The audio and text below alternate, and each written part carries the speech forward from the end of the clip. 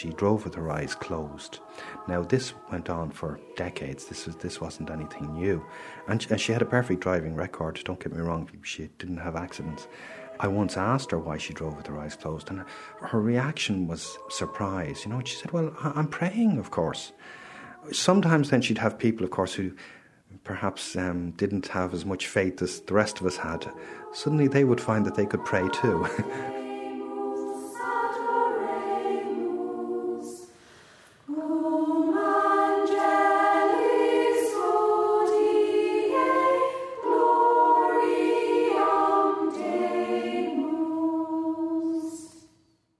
My granny died on August 6th. Almost immediately, the online abuse started. That witch has a special place reserved for her in hell. May she scream for all eternity. She was an evil influence. Don't be afraid to be happy when people like this die. The world is a better place without them. My granny was Míne Banny Chribín. Is to have a baby outside of wedlock, and she's assured of, £34 a week. A prominent campaigner against social change in Ireland before I was born. That's a terribly startling thing. For an unmarried mother, it's hardly a living, though. I don't call them unmarried mothers. Let's call them what they are, mistresses. It's all fine. Yeah, it's all fine. Yeah, and it's all fine as long as it's somebody way out there. But it's somebody's son or husband that's involved in these things. They're not nice, and they simply shouldn't be there. But I didn't really understand how well known she had been until, when I was a teenager, her name was mentioned in a court case relating to incest. Good evening and welcome to 6-1. A Roscommon mother convicted of incest, sexual abuse and neglect of her children has been jailed for 7 years. Whenever the media did stories on my granny, they showed her post office in Santry, near Dublin Airport, and the large statue in the window. So right now we're outside the post office, Santry Post Office. We're over at the window, the famous Mary statue. There's a statue of the Virgin Mary. It's a really beautiful statue. It's just that I know myself that if I didn't know the woman that lived here, I would make assumptions just from driving by and seeing that statue in the window. I would probably make assumptions about this kind of like this old woman. Have you ever seen Edward Scissorhands? You know that really religious one in that? Okay, she has this big shrine in her window and she goes around telling everybody that God will forsake them and that they're all going to hell and stuff like that. Someone like that.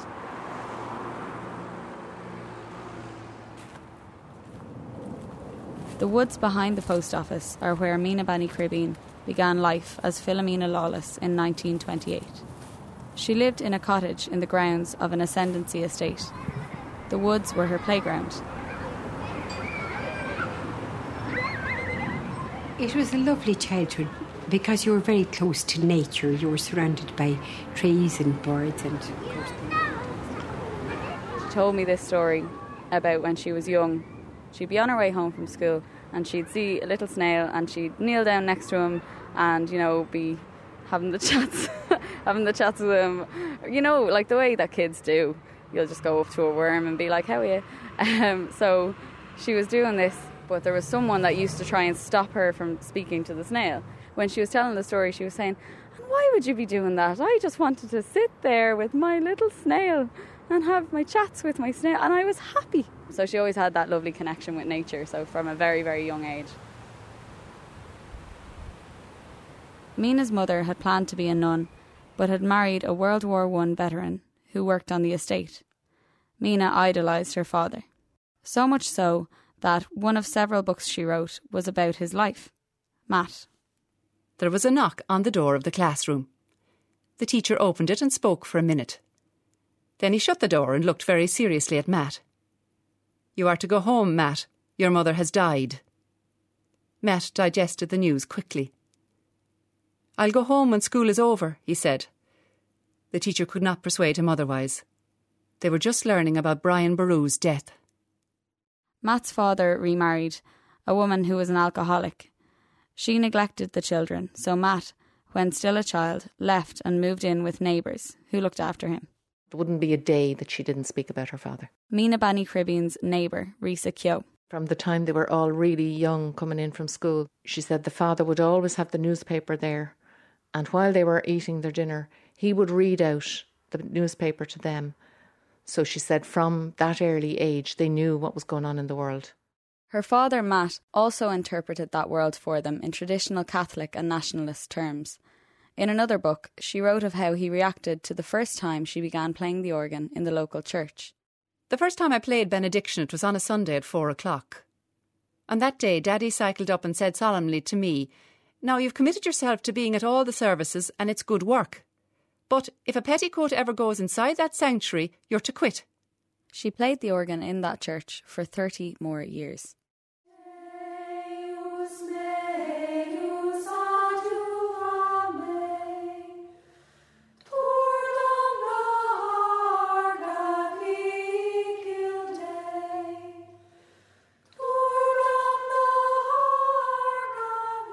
When Míne was a young teenager, she met a soldier who was billeted on the estate. A year after their meeting, he wrote a poem about their first encounter.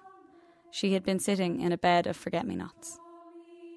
When twilight shadows darken and life's brief span is done, may we still recall that evening in 1941.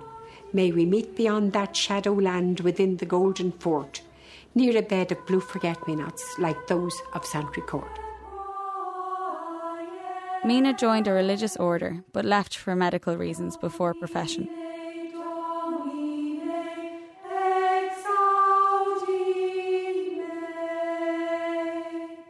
She then worked in the civil service until she resigned to marry the soldier, Gus, who was now a stamp dealer. Gus had had a tough life. He was abandoned by his mother. Their son, Colm, remembers Míne's and Gus's relationship. She had huge respect for my dad and his abilities. In that sense, she idolised him. He trained as a journalist and he taught her. They did the Ballymun Gazette together, so he would have been showing her how to write for a magazine. In the early 60s, the post office in Santry became available and Míne took it over. There, she and Gus raised 6 children. Another memory I have is the typewriter going all the time, because both herself and Dad were always writing. So that's something that will stick in the back of your head, the clack-clack of a typewriter. Irish Press, April 26th, 1973. Irish Catholics are forced to worship in the language of their conqueror. No communication is allowed from an Irish-speaking Catholic to the Pope, not even if he writes it in Latin. Irish Press, April the 10th, 1978. We speak for the majority of the women of this country, and we reckon that what they want is a husband, a home and a family. The Irish woman wants to be queen in her own home. The role of the working mother is foreign to her. Irish Independent, June 18th, 1981. The term one-parent family, so commonly used in your newspaper, is a misnomer. Even the cowslip in the field has 2 parents. The term had to be coined to cover up the spate of fornication that followed on the heels of the contraception campaign. Míne campaigned on 2 levels, on the public stage and privately over problems she heard about in the area. Her son, Garrod. A person got seriously ill and required an ambulance one day, and the ambulance went astray, could not find Clonshock, even from all of the directions and everything. So my mother was seriously miffed at that, and she got on the phone the following day and she said, "I need a sign pointing to where Clonshock is at the nearest crossroads." And they said, "Well, yeah, okay, we'll take that on board, and you know, in due course we will get a sign." And Mum said, "No, you don't understand. I want the sign now." So they gave her all the reasons, of course, as you would, why you can't, you know, have a sign auto-magically. And Mum was having none of it. And she said, "Look," she said, "I'm staying on the phone until you get the sign." And she meant what she said, but they didn't realise that. And after an hour or so, she got tired and my dad took over. And after an hour or so, then my mother came back. She'd had something to eat. And of course, several times the phone would be put down, but the call would go back in straight away. And this continued quite literally all day up to closing time at 5:30, at which time my mother said, now she said, "I will be on the phone again at 9 o'clock tomorrow morning, and it's going to continue like that until I get the sign." And the following morning we were going out early to Mass because Mass was at 8 o'clock and the sign was there.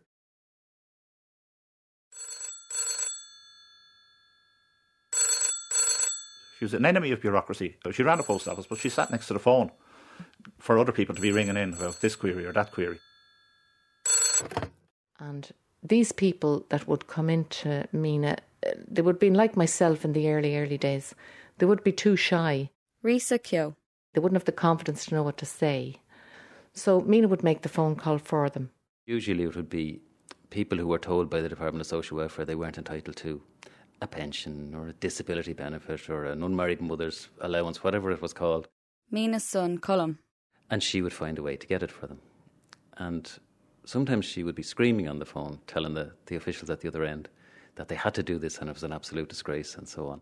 You'd know then when someone on the other end would say, well, I can't help you. And then you would know she would say, well, get me someone who can. And sometimes they'd be talking to her and they'd say, hold on a moment, Mrs. Chribín. And then they'd put their hand over the phone and say, is that mad Ellen from Santry? Get that done, will you? Yes, we'll have that out to you today, Mrs. Chribín. You could go through about 3 people before she'd get to the top, because she wouldn't hang up until she got to the top.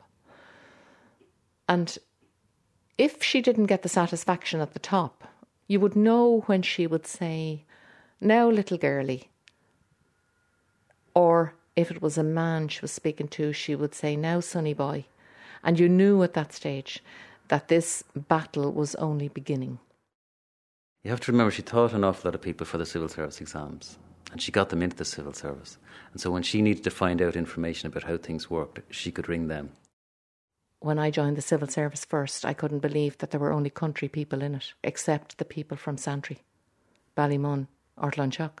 There were no jobs in the 70s, 80s for us, especially for people who didn't have much of an education. So Míne said, send the girls over, and she would do a few lessons to try and get us into the civil service. So one by one we went over, all my sisters and brothers, one by one went into the civil service through the lessons that they got with Míne. And to this day there are 5 of us still in there. She had a phenomenal memory and complete recall. Her son, Garrod. So she was able to teach from memory. She didn't need books. The post office is the closest part to the road, and you've got the road just passing right by the house. You've got a little courtyard outside it. If you go to the left of the post office and around the back, you'll come across a prefab. We call it the hut. Don't know why, we just call it the hut. It's where she used to do her grinds. People think that she was all the time trying to bludgeon her way straight through, but she was actually brilliant at finding ways around things. I'll give you an example. She had a girl she was doing singing grades with. She had learned the theory and she was a brilliant singer, but she had a very flat Dublin accent. And this invaded her song and she failed. Now, any other singing teacher would say, I wonder what we're going to do with this. You're going to have to go to elocution classes. That wasn't Mum's way.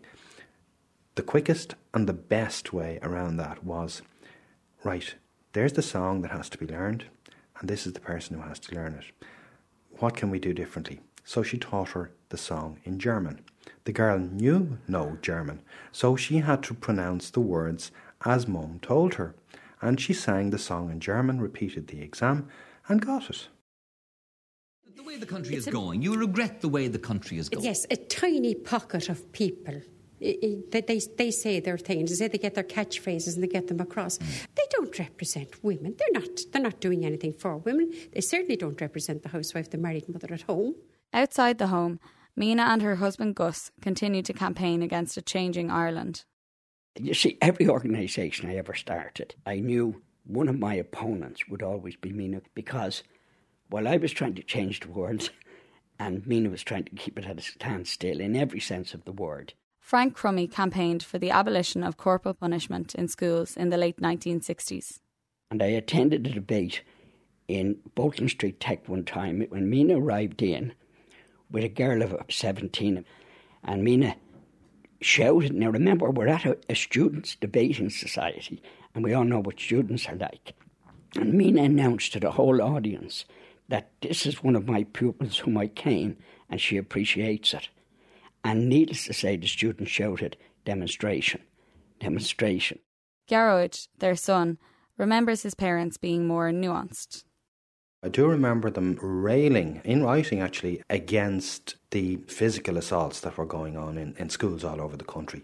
They really could not stand that. They did not see the relationship between that and education. If a 4 or 5 year old child decides to be bold, there's no power in heaven or earth will stop that child from howling or from running around, from doing, except a quick slap. So that to scrap that just means that our lives are now governed by bold 4, 5 and 6 year old children. In 1969, I was on the Late Late Show on the panel, and when the programme ended, a member of the audience took a swing at me. That was Gus.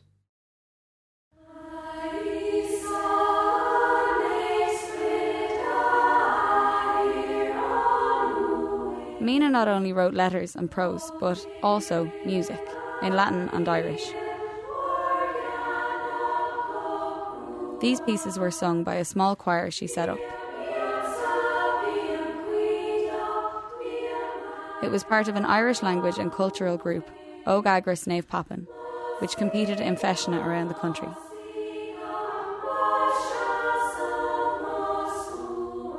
We were quite shy, but she had a way of getting around this. There was no fuss made. If you started to say, I can't do it, she'd say, of course you can, you'll be grand. She'd put the confident ones up on stage first. You know, we would then just follow suit. We didn't have time to think about it. The confidence that I got started at that age.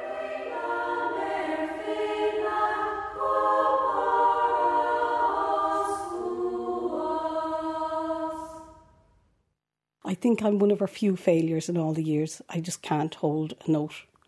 So much so the choir used to pay me to shut up and mime. Rose Connell was a classmate and friend of Míne's daughter, Ida. My family situation wasn't the best. My father was an abusive alcoholic, and after one particular hiding, I slipped out and went to Míne's and just knocked on the door and turned up and I remember Míne looking at me and she's going, "You all right, Rosanna?" And I said, "Yeah, Míne, where's Ida?" And I didn't want the attention, but she knew something was up. And she never said anything. "Do you want a spud? Do you want some gravy?" And I went, "Yeah, love that. You get your lunch there." Always got lunch in Míne's. And I sat down, ate it, and went and found Ida. And I was there. That was a summer's day because it was late-ish. It would have been about 7 o'clock-ish. It was near my bedtime. And I can remember there being a big fuss later on that evening. Say about 9 o'clock. I'd been missing for a couple of hours and nobody knew where I was. And my mammy eventually turned up. And she was crying. My father was drunk. And Míne managed to calm him down and persuaded my mammy to just leave me. And that was one of the first times that I stayed for any length of time. At that stage, I stayed for 3 days. I think they were nearly the happiest days I'd known at that stage because I didn't have to worry. I was collected from school, I was brought home, I was fed, which was a great thing for me because you didn't know if there was going to be food there today or not. It was nice to feel safe. I slept beside Ida most nights. I think eventually they got me a bed that I could use. It's over there sort of thing. It was in the girls' room. It was great. You could come home and find someone else in your bed just as easily as you found them in your house. Somebody came in, they were sick, they were told to go lie down, and your bed was chosen. And it just meant find somewhere else to sleep tonight. You know, but it was just part of the house as it was. Christmas dinners in our house always had either strangers or people that would have nobody at Christmas. Míne's daughter, Ida. We would always be expected to make an extra space for people. And was that, did you find that annoying? You're sitting there trying to have your own Sunday dinner and you'd kind of say, can we not have a break for 1 week or whatever? Or can we have one Christmas where we've no interruptions? I mean, one of my big memories of Christmas is sharing my Christmas dinner sitting outside with a traveller kid.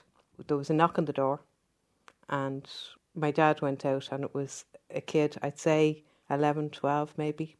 He wouldn't come in and Dad just came in and he said, just take up a dinner for him.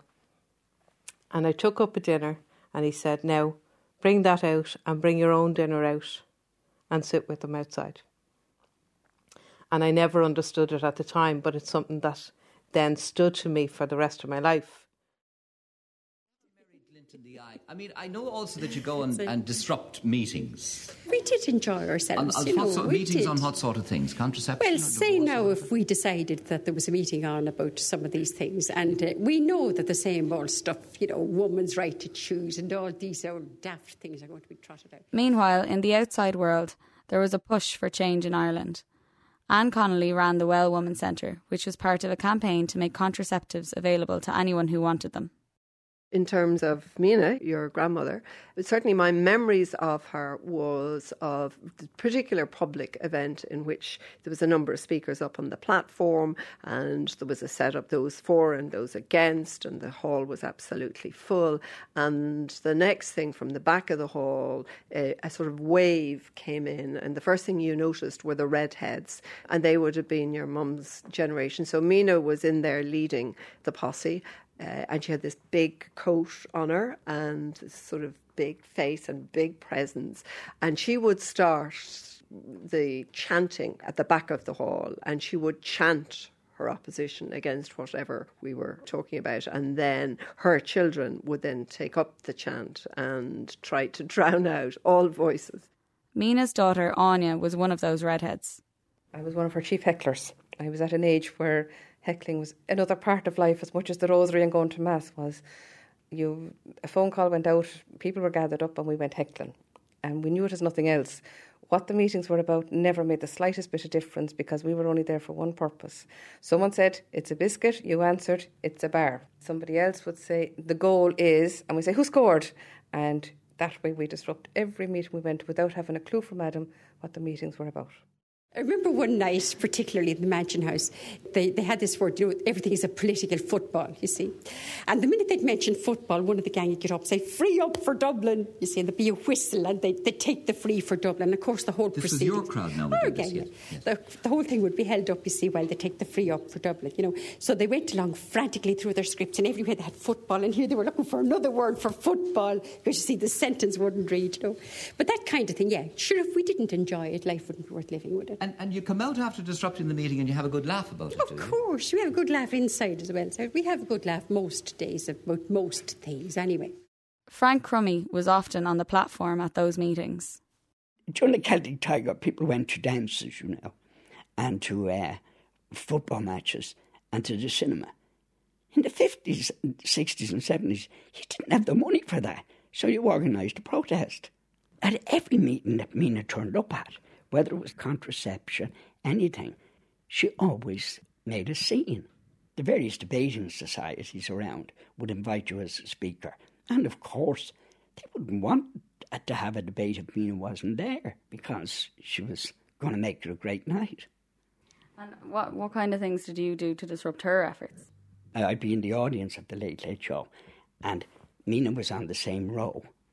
And when the camera wouldn't be on me, I would throw kisses to her. And eventually she exploded. And of course, you've got yourself good television. She was a sort of black and white caricature. And when it comes to Míne herself, did you have a respect for her or did you dislike her? Being honest, no, because what she wasn't doing was engaging in a debate or a discussion. Her approach was to try and to shut down the meeting. She was a woman I would have loved to have sat down and had a serious conversation with. In other words, where neither of us were playing to an audience. Do you know what I mean? And there was no mileage in being disruptive or screaming.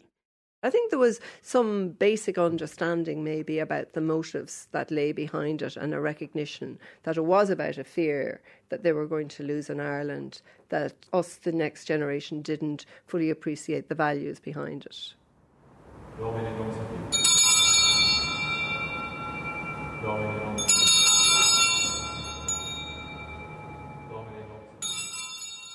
She always goes on about her own idyllic childhood. Colm, Míne's son. She was very heavily influenced by Irish nationalism, the Eamon de Valera view, let's say, of Ireland, the John Charles McQuaid view of how Ireland should be. And so anything that went against that, I think, yes, she would have resisted it. That included changes in the Catholic Church.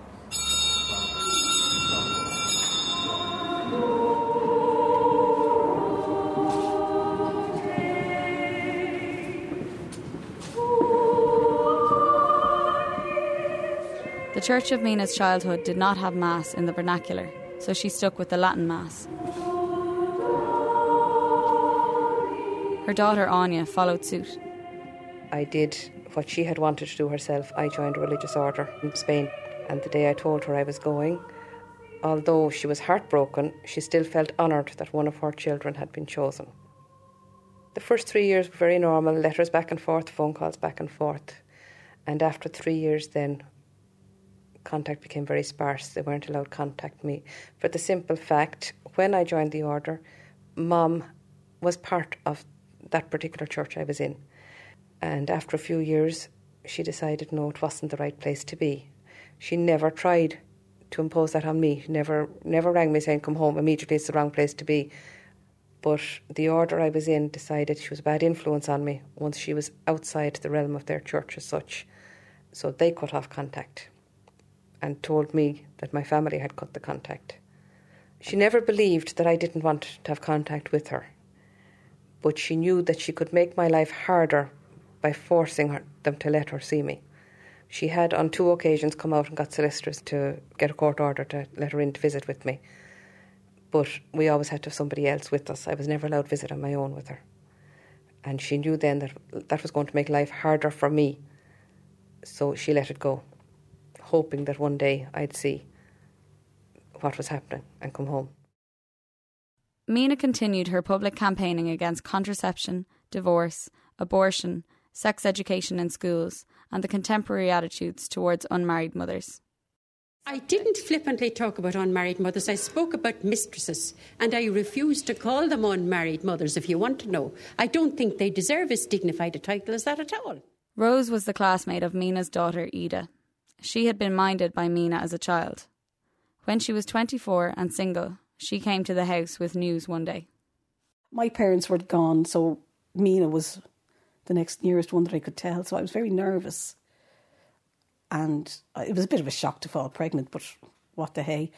But the thoughts of going in and telling Míne that I was pregnant, but she just went, right, now, what are you going to do? And that was it. It was just, let's get on with it. Let's sort it. I'm an unmarried mother. I have 3 children. I think there are people who have not only committed for the sin of fornication, but caused me to pay for it. From her staunch belief and what came across on television, you would have said that this woman wouldn't even tolerate them in her house. But my children were as welcome there as any child. And she was granny to my 3 children. She was accused of refusing to serve women who were unmarried and who had babies. But Mum had the last laugh because she actually had a girl employed who had 2 children outside of marriage and had them in the office area with her because she had nobody to mind them. And there was somebody actually came in one day accusing Mum of being against unmarried mothers and doing all kinds of stuff. And the girl stood up and said, hold on a moment, she said, I'm an unmarried mother. And they had to go off then about their business. This was the kind of thing, though, that went on. Divorce, as far as I'm concerned, if you're discussing divorce, you're discussing adultery. And call a spade a spade. 6, thou shalt not commit adultery. That's as easy as that. I went off and I got married. Risa, the neighbour's girl Míne helped to get into the civil service. The marriage didn't work after a while, so again I went over to talk to Míne, because you could always go over and talk to Míne. I said, what about divorce? I said, knowing that wouldn't sit too well with her now. You do understand, I said, I do actually have to do this, because if I don't and anything happens, my husband can walk straight back into my house. So she said, yes, you do. What she said to me in that regard was, love the sinner but hate the sin. So when she was on radio or television, she would be saying, this is wrong, thou shalt not. But that was about the sin. But when somebody came to her who was a sinner in Catholic perspective, she would help them out every way she could. I'm Labour, and I managed to convince her a good few times to vote Labour, even though it would have gone against a lot of her instincts. Padraig, her son-in-law.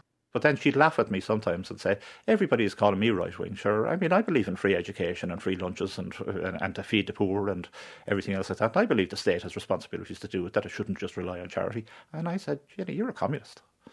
You know, that's what I mean. A lot of the time, okay, so she was conservative when it came to social values about divorce and contraception and abortion and things like that. But in the economic way, she was as left-wing as me, if not further. The difference between her and me is that she had the courage to actually live it. You know, she gave things away for nothing, while I was always saying, you know, they won't appreciate it, because there was limitations to mine, you know, but there was no limitations to her generosity and stuff like that.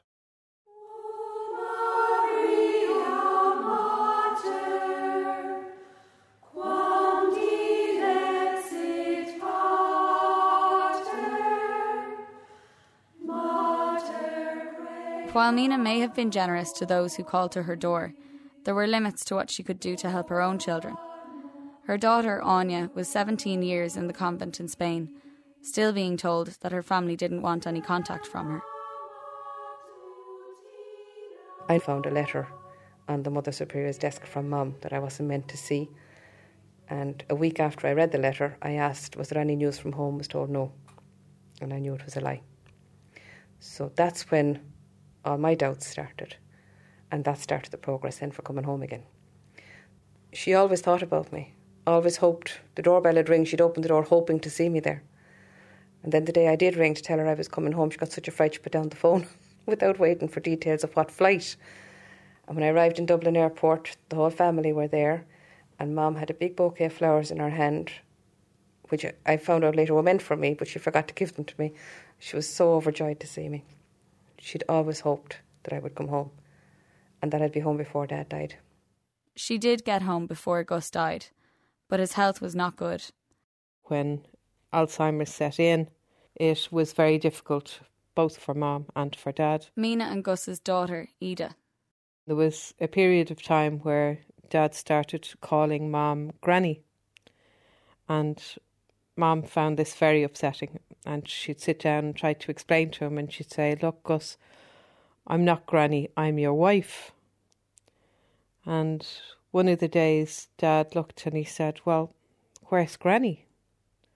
And Mum said, Granny's dead.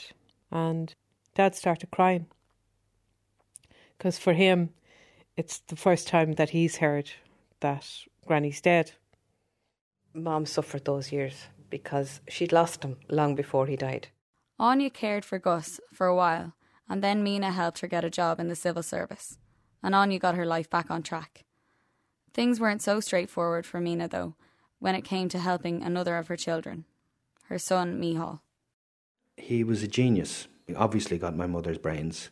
Unfortunately, he had this, I call it a streak in him, where he had to have a challenge. He always had to be challenged. And of course, normal life isn't like that. In fact, most people don't want to be getting challenged every minute of every day. They want to be able to just breeze through life if they possibly can.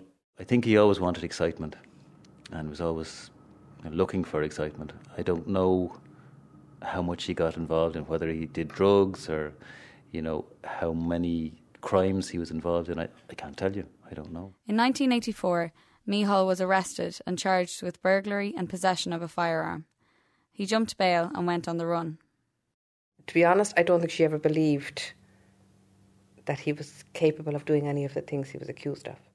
Like any mother with any troublesome son, and my mother was trying to protect him. I presume she was as protective as she could, and also felt that people were out to get her through him, and so that she might have seen that, okay, maybe he had done some things wrong, but they were being made much worse to make her look bad.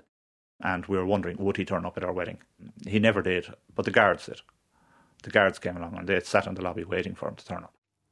I know that she suffered when he was away, but I also know that she used to love when all of a sudden she'd get a phone call, a crossword clue number in such and such a paper, and she'd read the clue, and it wouldn't be that he wanted the answer, there was something in the clue for her to read. So that was his way of keeping in touch with her. He never said, hello, Mum, this is Mícheál. That never was the start of a conversation, obviously, because you never knew who might be listening. So it was just a case of crossword clue number, and they'd go on from there. But at least then she knew he was all right.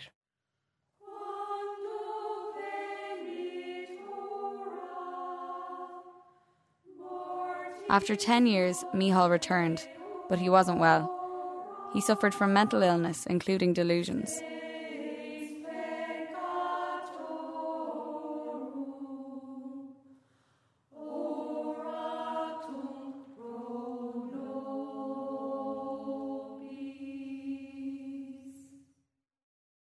In the mid-1990s, Míne gave land beside her house for a new primary school, one that would teach Irish and traditional Catholicism. But Míne and the school principal fell out with most of the parents.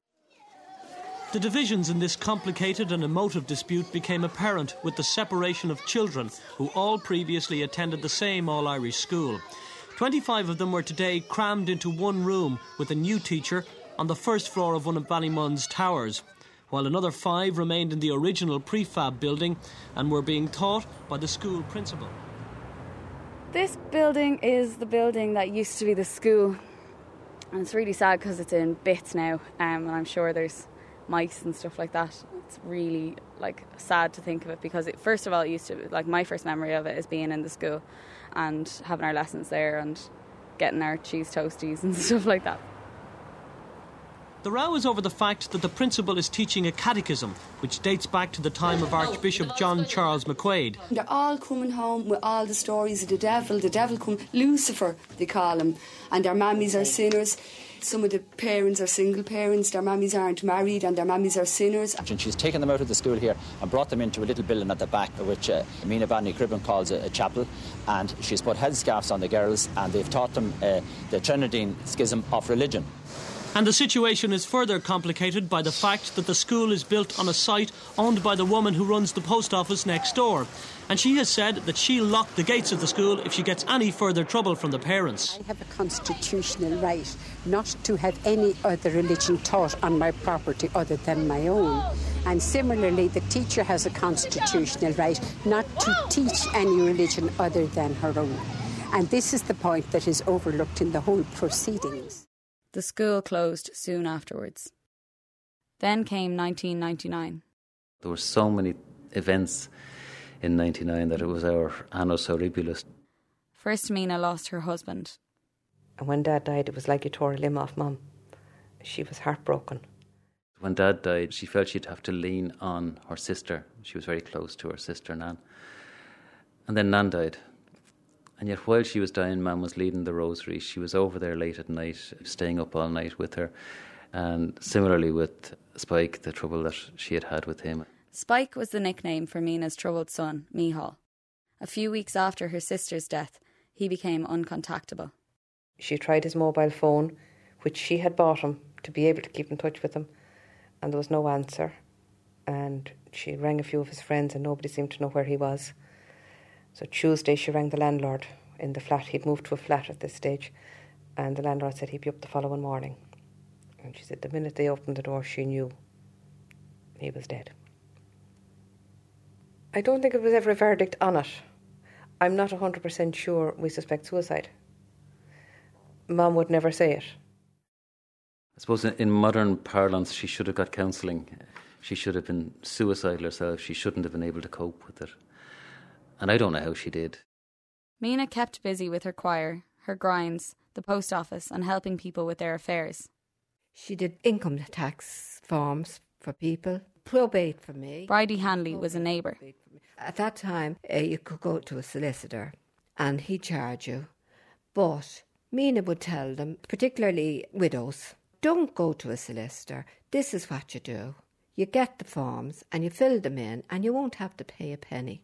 And even farmers round the countryside used to come in to her to fill in their forms. I was 17 and I was getting on pretty bad in school and I wasn't going in. Another neighbour's child, Anthony Rooney. Well, I went over and she was really nice and was not mad like I heard. Just sat down and talked probably for about half an hour and then start doing maths and Irish. Basically, she asked me over every day. She'd ring me every day, every morning, to see if I'm up, first of all, and then to get me over. And if I wasn't over, she'd be ringing and ringing and ringing. And I'd feel dreadful about it. I really would, because she was giving up her mornings for nothing, to see somebody do good for themselves. And she had always lived her life with one thing in mind, and that was you have to help other people. You can never charge for helping other people, because what the Almighty gave you for nothing, you cannot charge to pass on to somebody else. Then, one day, Míne got a particular call asking for help. She got a phone call from somebody in Athlone who told her there was a family in Roscommon and they were trying to take the kids away. And I was saying to her, Mom, what's that got to do with you? And she says, well, she just wanted to know what does she do about it. And I said, nothing. The family in Roscommon were a couple who were alcoholics and who were neglecting their 6 children chronically. The local social workers had been visiting the family for years, trying to help the parents improve their parenting. Then, in 2000, they managed to get the parents to agree to let relatives look after the children. Paddy Gannon was the social work manager dealing with the case. Quite a considerable amount of time and effort had been put into coming to that agreement on both sides. It took years. Just before the children were about to be moved, the mother got a High Court injunction stopping the move. The social workers weren't aware of the hearing for the injunction and weren't in court. It took people by surprise. It confused people as to why or how, given the circumstances we had been working with, a High Court injunction could be actually granted, without any date for recall. The mother was assisted in the High Court case by Míne. She continued to attend the district court with the family when the care order applications were being put before the district court. And she continued to be quite strong in presenting an alternative plan, guided by her particular beliefs in the family and how families should be kept together and supported. Partly because the health board failed to react to the High Court injunction, the children were left in the family home where the parents began to sexually abuse them. This went on for 4 years until one of the children asked to be taken into care and it emerged what had been going on. Both the mother and the father were jailed for sexual abuse. At the mother's trial, the judge asked about the injunction and who had assisted the mother. Then Míne's name came out. Now, before we go to news and sport, we're going to come back to the Roscommon inquiry. Philip Boucher-Hayes now profiles Conservative Catholic activist Míne Chribín, who denies funding the court action, but was identified as the individual who lobbied the HSE on the parents' behalf in the... Míne was absolutely devastated. I had never seen her in such a state. She was in tears. Míne had no idea what had gone on here in the background, that her intentions definitely would have been to make sure that children had a mummy and a daddy, and she obviously wasn't given the full facts by whoever asked her to do this. She had a very strong conviction about supporting families, which, is valid. Paddy Gannon, social work manager. But she carried it probably to an extreme. Sometimes in working with children, when you've been working with them for a period of time and you're not sure still what's going on within a home, that a period of assessment outside of the home is helpful, because children have a great loyalty to their parents, or they may have a great fear of their parents, or they may have a combination of both, and would find it very unsafe to speak their minds until they are in a safe environment. Míne's initial response to a newspaper reporter was to dismiss the social workers. Hump the lot of them. I wouldn't believe a Hail Mary from their mouths. Then she released a statement. I did not provide any financial assistance whatsoever to pursue or maintain any legal action in this case. Any help I provided at the time to the family involved was given in good faith. I am since shocked to learn of the revelations that have unfolded. I believe that the state authorities must address their shortcomings in this matter and not seek to scapegoat a private citizen in order to deflect blame. Neither myself or any of my colleagues had any interest in scapegoating any individual. I think the way it was picked up and interpreted and the way it was publicised probably gave the impression of scapegoating more than actually was ever intended. That's the story of horrendous abuse of 6 children at a house in Roscommon, and the jailing yesterday of the mother who admitted that she was the mother from hell. And she became a little bit upset about the vilification. There was a court order to remove these children and place them in a safe environment, and it was stymied or blocked by a right-wing Catholic. Míne Chribín. This hypocrisy and two-facedness and this feudal family values ethos that's been shoved down our throats by these people and people like them. I just want people to get behind the With hindsight, it was very shortly after the start of the health decline. In recent months, Míne was in more and more pain. Still, she had visitors calling for help. There was this word of mouth thing, Míne will give you money if you beg her hard enough kind of thing. That's kind of where her need to help the needy just kind of transcended boundaries and really annoyed me, really annoyed the rest of the family, very much angered us. And as well as that, it's kind of like you'd worry about where the money's going, because if they say that it's going to their kid, I'm standing here knowing that it's not going to their kid, but she would always give people the benefit of the doubt, and as everybody's been saying, she just cared so much for children that she would just want them to be in the best position. And so that's how people got to her, pull on her heartstrings with the kids. If you mention kids, my kid's in hospital, my kid's sick, there's no food, stuff like that. The image of a child going hungry or a child being neglected in that kind of way upset her so much that she would have to give in then. So you get them coming in and they'd have all these excuses. And I remember, I'd be sitting in the post office, and the first thing I'd do if I'm starting a shift, I'll check, because we had little notes sellotaped up on the counter with names and amounts, how much they owed. And they got to know my face and my sister's face and everything as people that say no, because I would be point blank just no.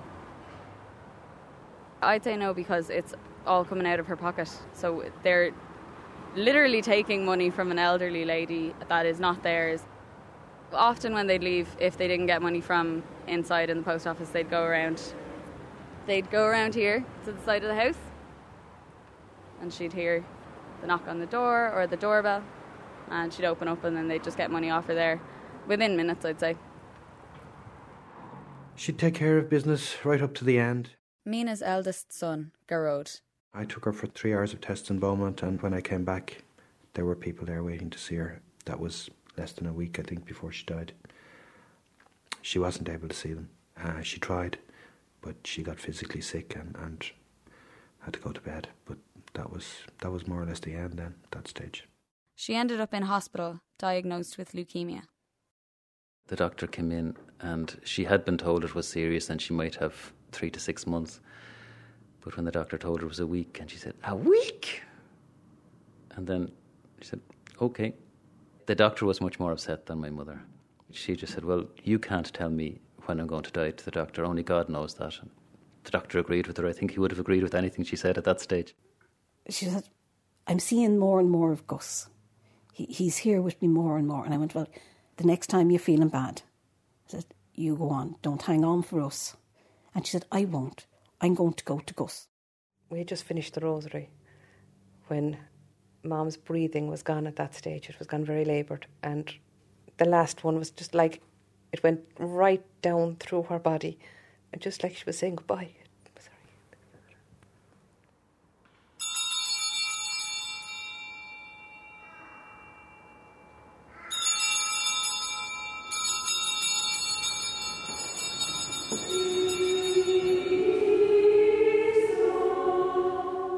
Míne's month's mind. A Latin Mass with the music provided by her choir.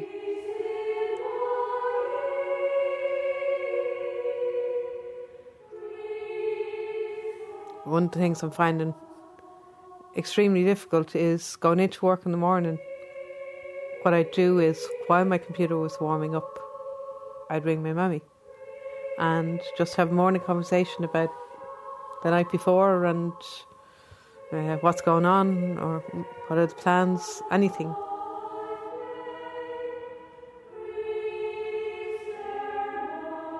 I'm the type of person who likes a lot of variety. There was so much of life that happened through her, and I just missed that constant interaction. Wednesday night, Saturday night, the phone would ring about 8:30, 9 o'clock. "Am I a millionaire yet?" She wanted to know the numbers, the lotto numbers. And I think in my house is one of the things that's missed most.